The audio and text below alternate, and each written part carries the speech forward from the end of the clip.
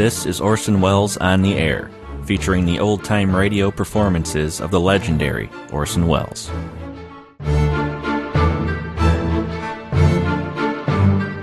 On this installment of Orson Welles on the Air, we'll revisit an episode from Suspense we heard some time back. That series aired from June of 1942 to September of 1962. 20 years, 946 episodes. The episode we'll hear today was the first of 4 in a row Orson Welles did for Suspense. It's a story done more than a few times for radio and film. It's titled The Most Dangerous Game. It aired on Suspense, September 23rd, 1943.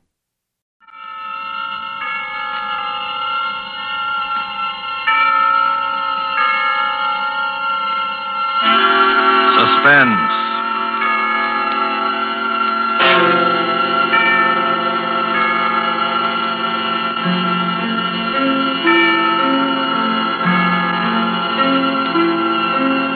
This is the Man in Black, here again to introduce Columbia's program, Suspense. From Hollywood, we bring you a star, Mr. Orson Welles, who this evening begins a 4-week engagement as guest of these proceedings. In the interest of prime suspense, Mr. Welles and the producer of this series have scheduled 4 radio stories which they feel are particularly distinguished in our chosen field. The first of these is The Most Dangerous Game by Richard Garnell. And so with the performance of Orson Welles in the character of General Zaroff and Keenan Wynn as Sanger Rainsford, who learned from Zaroff what was the most dangerous game, we again hope to keep you in suspense.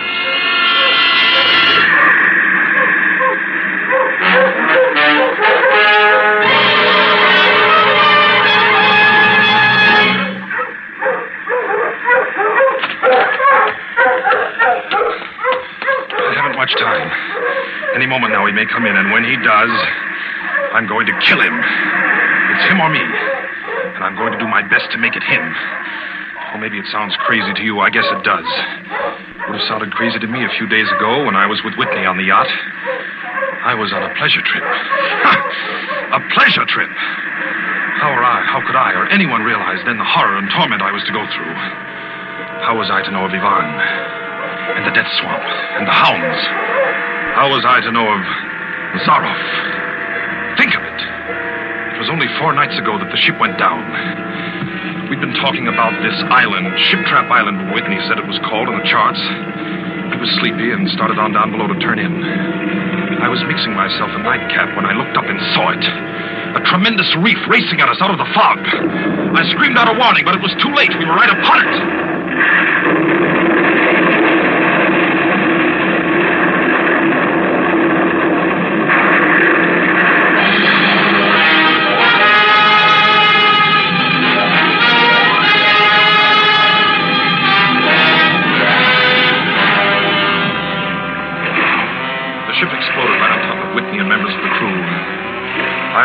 Standing safe out on the prow, but the force of the explosion hurled me into the blood-warm waters. Terrified at the suddenness and surprise, my stomach weak and sick at the thought of the others. The sea was eddying furiously around the sinking remnants of the ship, and a certain cool-headedness came to me and made me swim desperately away, or I might not have lived to go through the horror which was soon to come. I struck out to the right in the direction of the island about which Whitney had been telling me. I had no recollection of how long I swam, but all at once I heard the muttering and growling of the sea breaking on the rocky shore.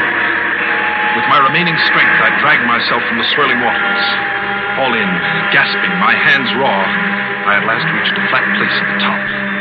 I flung myself down at the jungle edge and tumbled headlong into the deepest sleep of my life.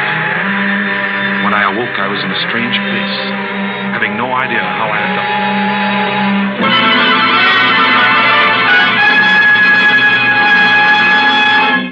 Well, Ivan, our friend seems to be awakening. Where is this? Where am I? Do not be alarmed, my friend. My man Ivan found you out on the cliff and brought you here to be taken care of. Well, thank God there's life on this island. I hardly believed. Few people do. Yes, you are quite safe here in my castle, Mr. Rainsford. Yes. Rainsford. I'm Sanger Rainsford of New York. Rainsford? Sanger Rainsford? Yes. Well, it is indeed a very great pleasure and honor to welcome you, Mr. Sanger Rainsford. You're the celebrated hunter, are you not? Yes. You know me? By reputation only. I've read your book about hunting snow leopards in Tibet, you see. My name is General Zaroff. I am not English, Mr. Rainsford, but I went to a good school. Perhaps you recognize the colors of my tie. No, it makes no difference. I've lived too long in the jungle to be a snob. Well, Well, I can't tell you how happy I am to meet you, General. and I can't tell you how happy I am to meet you, Mr. Rainsford. But come, we shouldn't be chatting here. We can talk later. You must be hungry. Yes, I am rather. What? Ivan thought you'd like a robe. He's drying your clothes for you. Oh, thank you. Ivan's an incredibly strong fellow, but you mustn't mind his looks. His ears were cut off in battle, and he has the misfortune to be deaf and dumb. He is sensitive about his appearance. A simple fellow, really, but I'm afraid a bit savage. Oh? He's been in our family for years. Follow Ivan, if you please, Mr. Rainsford. I was about to have my luncheon just before you awoke. We can have it together now. Does the robe fit you all right? Oh, yes, perfectly, thanks. I'm so glad. You have quite a collection of heads here. Lions, tigers, elephants, moose, bears. Oh, I don't believe I've ever seen a more perfect specimen. They are nice. I take great pride in them. You have good cause. Coming from you, Mr. Rainsford, that is a great compliment. And here we are. You sit over there. Thank you. Not at all. Right, Ivan? We do our best to preserve the amenities of civilization here. Please forgive my lapses. Of course. Yes. Well off the beaten track, you know. Shoo-shoo. Shoo-shoo. Shoo-shoo. This is my little pet, Mr. Rainsford. As a hunting falcon, Shoo-shoo is of no further usefulness in the field. But I am fond of its company. Am I not, little sweetheart? Patience, my darling. I know you're hungry, my dear. We hunt tonight. Your heads are really remarkable, General. That Cape buffalo is the largest I've ever seen. Yes, that fellow. He's a monster. Did he charge you? Hurled me against a tree, fractured my skull, left me this scar. And I got the brute.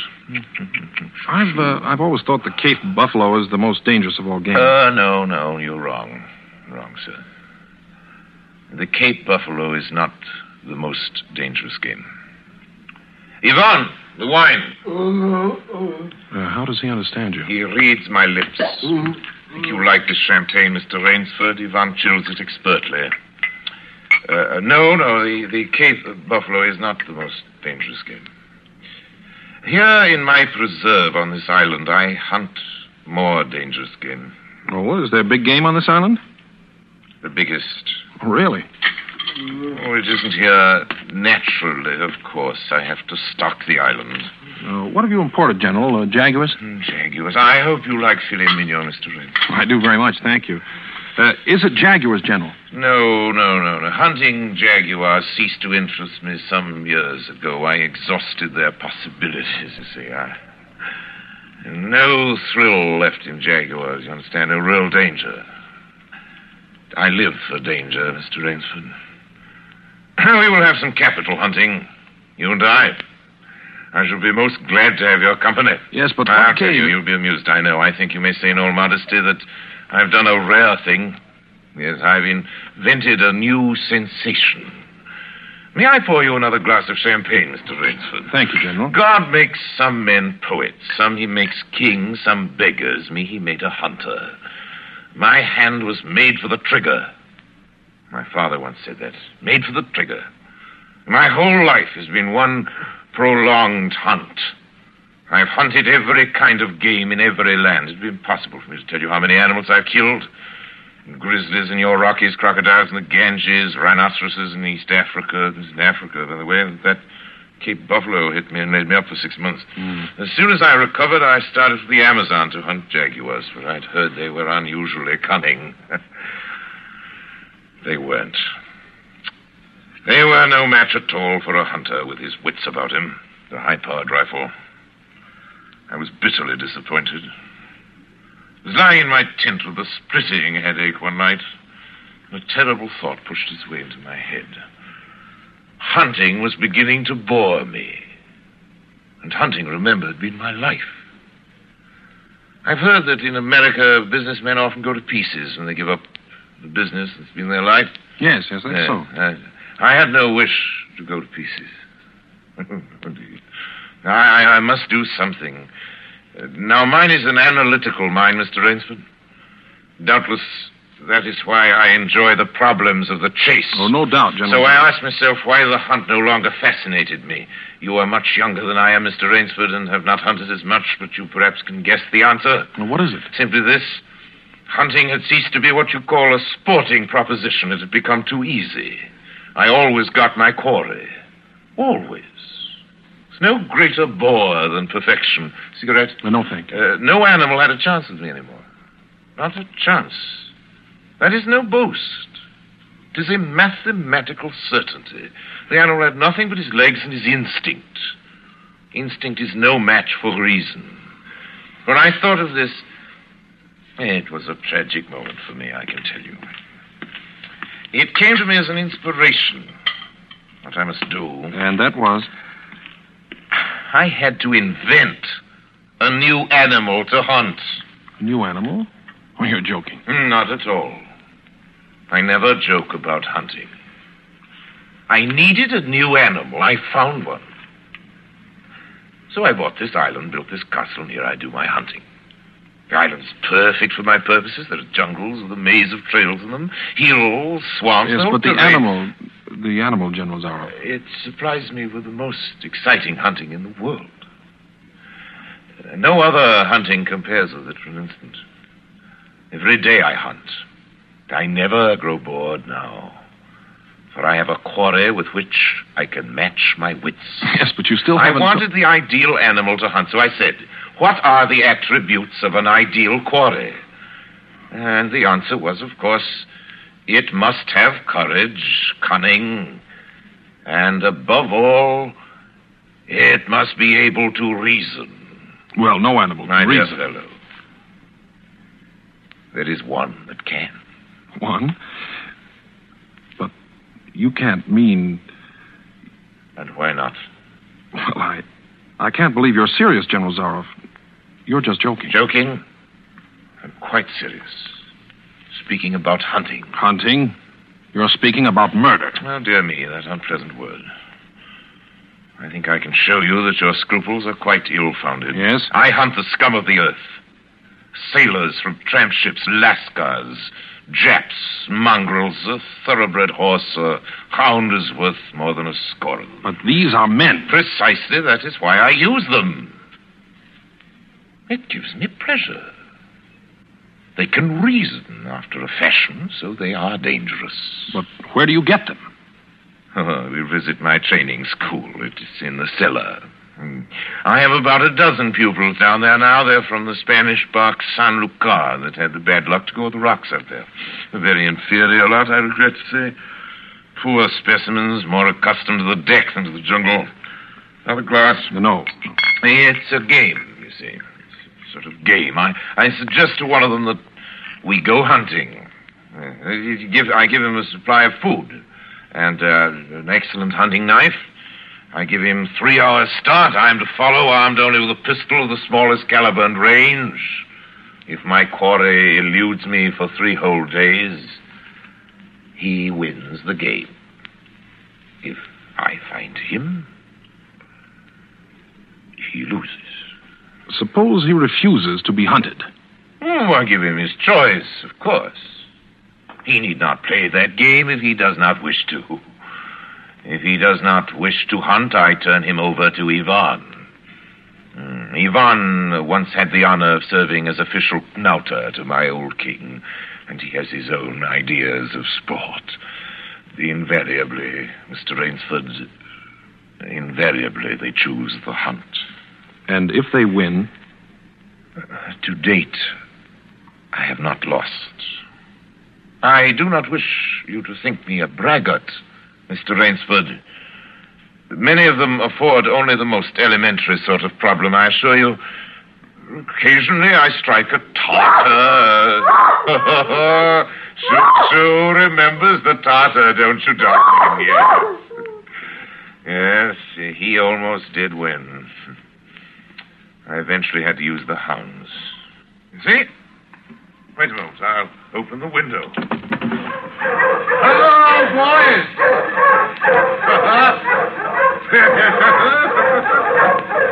This is a rather good lot, I think. They're let out at 7 every night. If anyone should try to get into my castle or out of it, something extremely regrettable would occur to them. But enough of this. Come, I want to show you a collection of heads I'm quite sure you've never seen before. Join me in the library for coffee. I hope that you will excuse me tonight, General. I'm really not feeling well at all. Indeed. I know what it is. My old complaint. Ennui, boredom. You need some excitement. Tonight we'll hunt. Hey, Mr. Rainsford. You and I. You're wrong, General. I won't hunt. I won't murder. As you wish, my friend. The choice rests entirely with you. But may I not venture to suggest that you will find my idea of sport more diverting than Ivan's? You... My dear fellow. You don't mean that you plan to hunt me? My dear fellow. Have I not told you? I always mean what I say about hunting. This is really an inspiration. I drink to a foeman worthy of my steel at last. I simply can't believe it. This must be some sort of dream. You'll find the game worth playing, Mr. Rainsford. Think of it, your brain against mine, your woodcraft against mine, your strength, your stamina against mine. Outdoor chess. And the stake is not without value, eh? And if I win? I'll cheerfully acknowledge myself defeated if I do not find you by midnight of the third day. My sloop will place you on the mainland near a town. Oh, you can trust me. I give you my word as a gentleman and a sportsman. Of course, you in turn must agree to say nothing of your visit here. I will agree to nothing of the kind. Oh. Well, in that case... But why discuss that now? 3 days hence we can discuss it over a bottle of Veuve Clicquot, unless... Well, your choice, Mr. Rainsford. I'm a hunter. You know my choice. Mm-hmm. Yvonne here will supply you with hunting clothes, food, and knife. I suggest you wear moccasins. They leave a poorer trail. I suggest, too, that you avoid the big swamp in the southeast corner of the island. We call it Death Swamp. There's quicksand there. Well, I must beg you to excuse me now. We always take our siesta after our lunch. Don't we, Shoo-Shoo? Yes. Come, my little pet. You'll hardly have time for a nap, I fear, Mr. Rainsford. You'll want to start, of course. I shall not follow till dusk. Hunting at night is so much more exciting than by day, don't you think? Well, au revoir, Mr. Rainsford. Au revoir.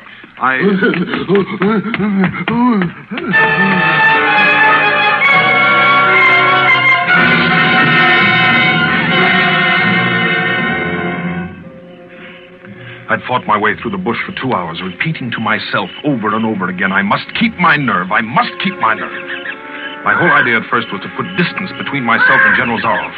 And to this end, I had plunged along through the thicket, spurred on by the sharp growls of something very much like panic. Now I had got a grip on myself. I'd stopped. I was taking stock of the situation.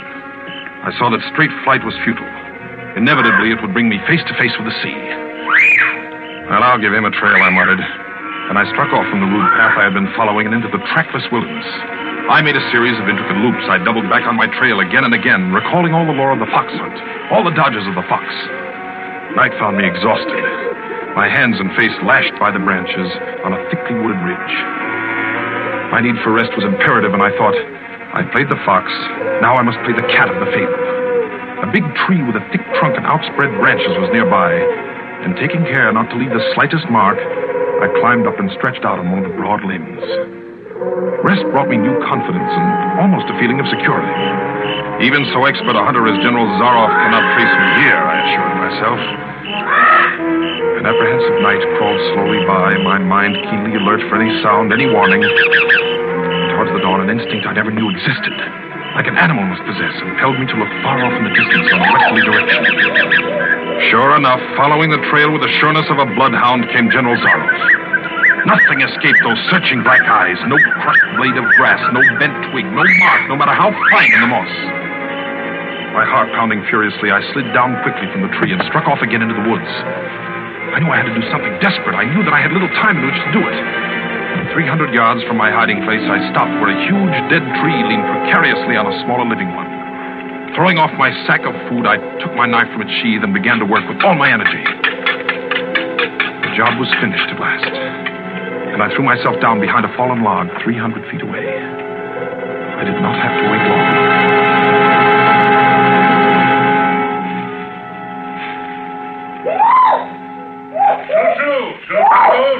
Patience. Patience, my darling. You'll be fed. Rainsford. Rainsford.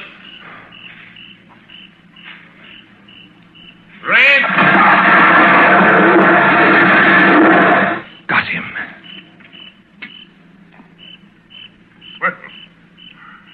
Rainsford?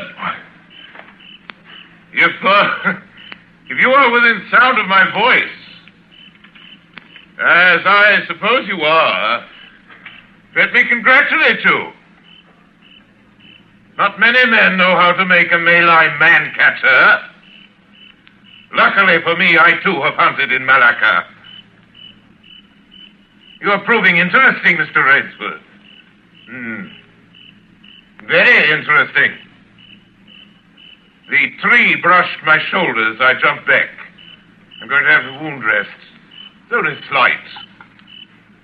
But I shall be back, Mr. Rainsford. I shall be back.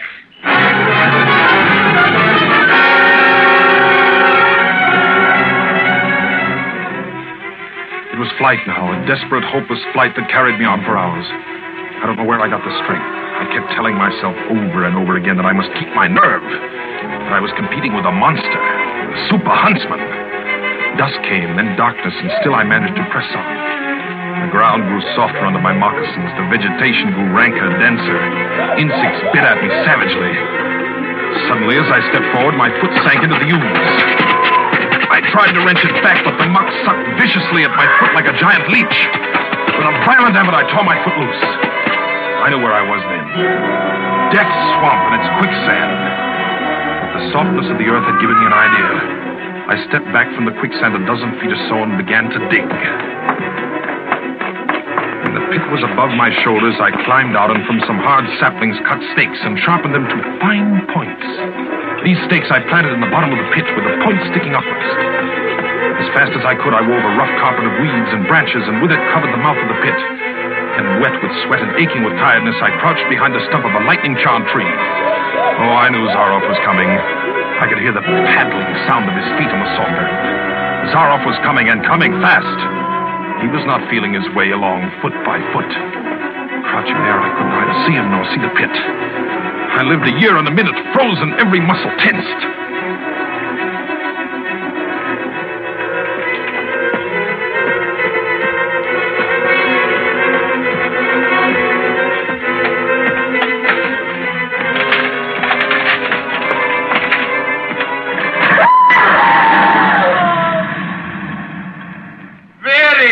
Rainsford. Very good. You've done well. Your Burmese tiger pit has claimed one of my finest towns. Again you score. I think, Mr. Rainsford, I'll see what you can do against my whole pack. I'm going back to get them now. Thank you for a most amusing evening.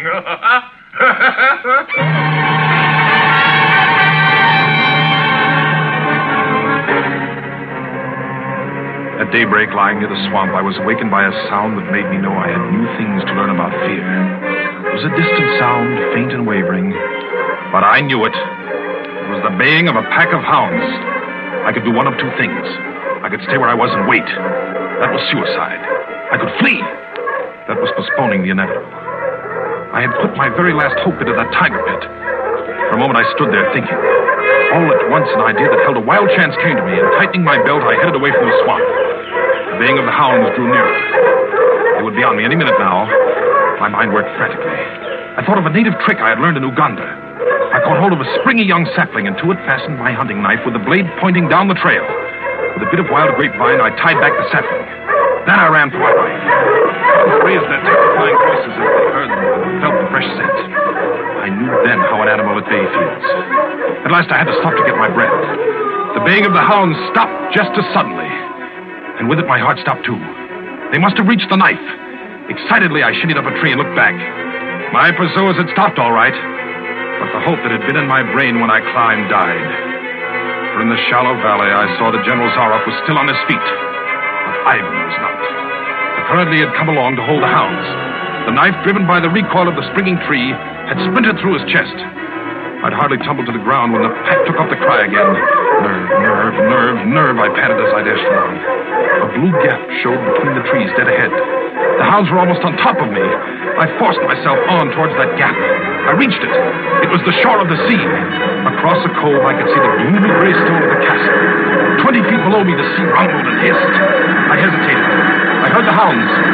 Then I leaped far out into the sea.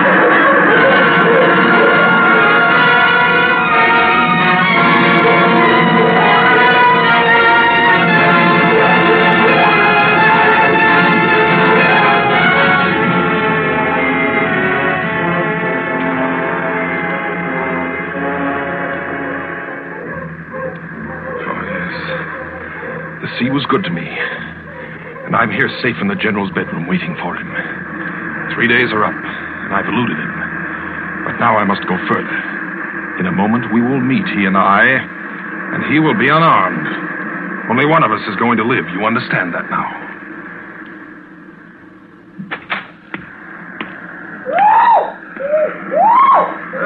Quiet, Shushu. Shushu! You must be patient, dear. You must forgive me. You're hungry, I know. Shushu. Rainsford. General. Rainsford. How on earth did you get it? Swam. I found it easier and quicker than walking through the jungle. I congratulate you. Extraordinary. You've won the game. Oh, no, General. I'm still a beast at bay, here. Get ready, General Zaroff. Swords? Yes, 2 of them. I see. Oh, very good. Very good, Rainsford. One of us, then, is to furnish a repast for the hounds. The other will sleep in this very excellent bed. Huh. Excellent.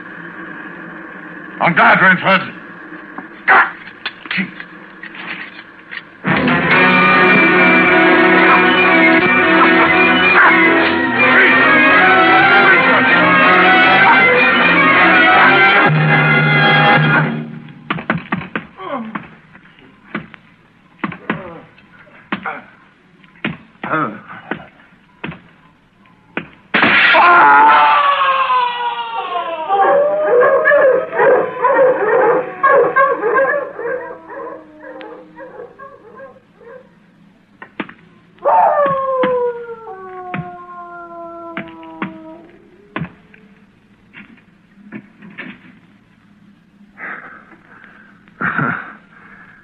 Just as my late host said it would be. A very excellent bed.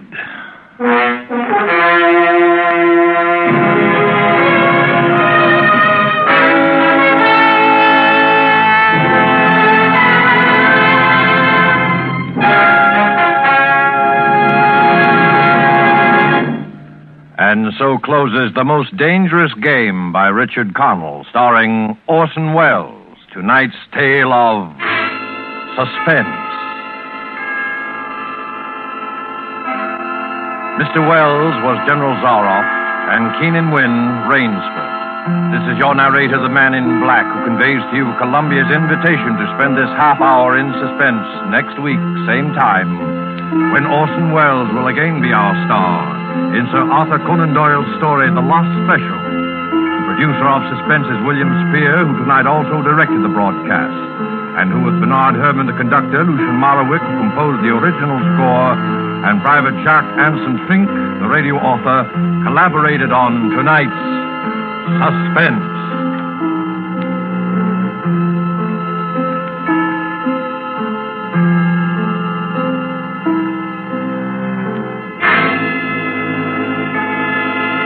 This is CBS, the Columbia Broadcasting System.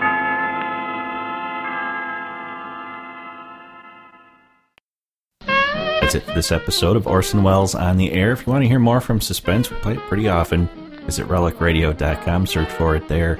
You'll also find links to past episodes of this show, all the other shows, links to our forum, Facebook page, Shoutcast stream, or donate button if you'd like to help support it all.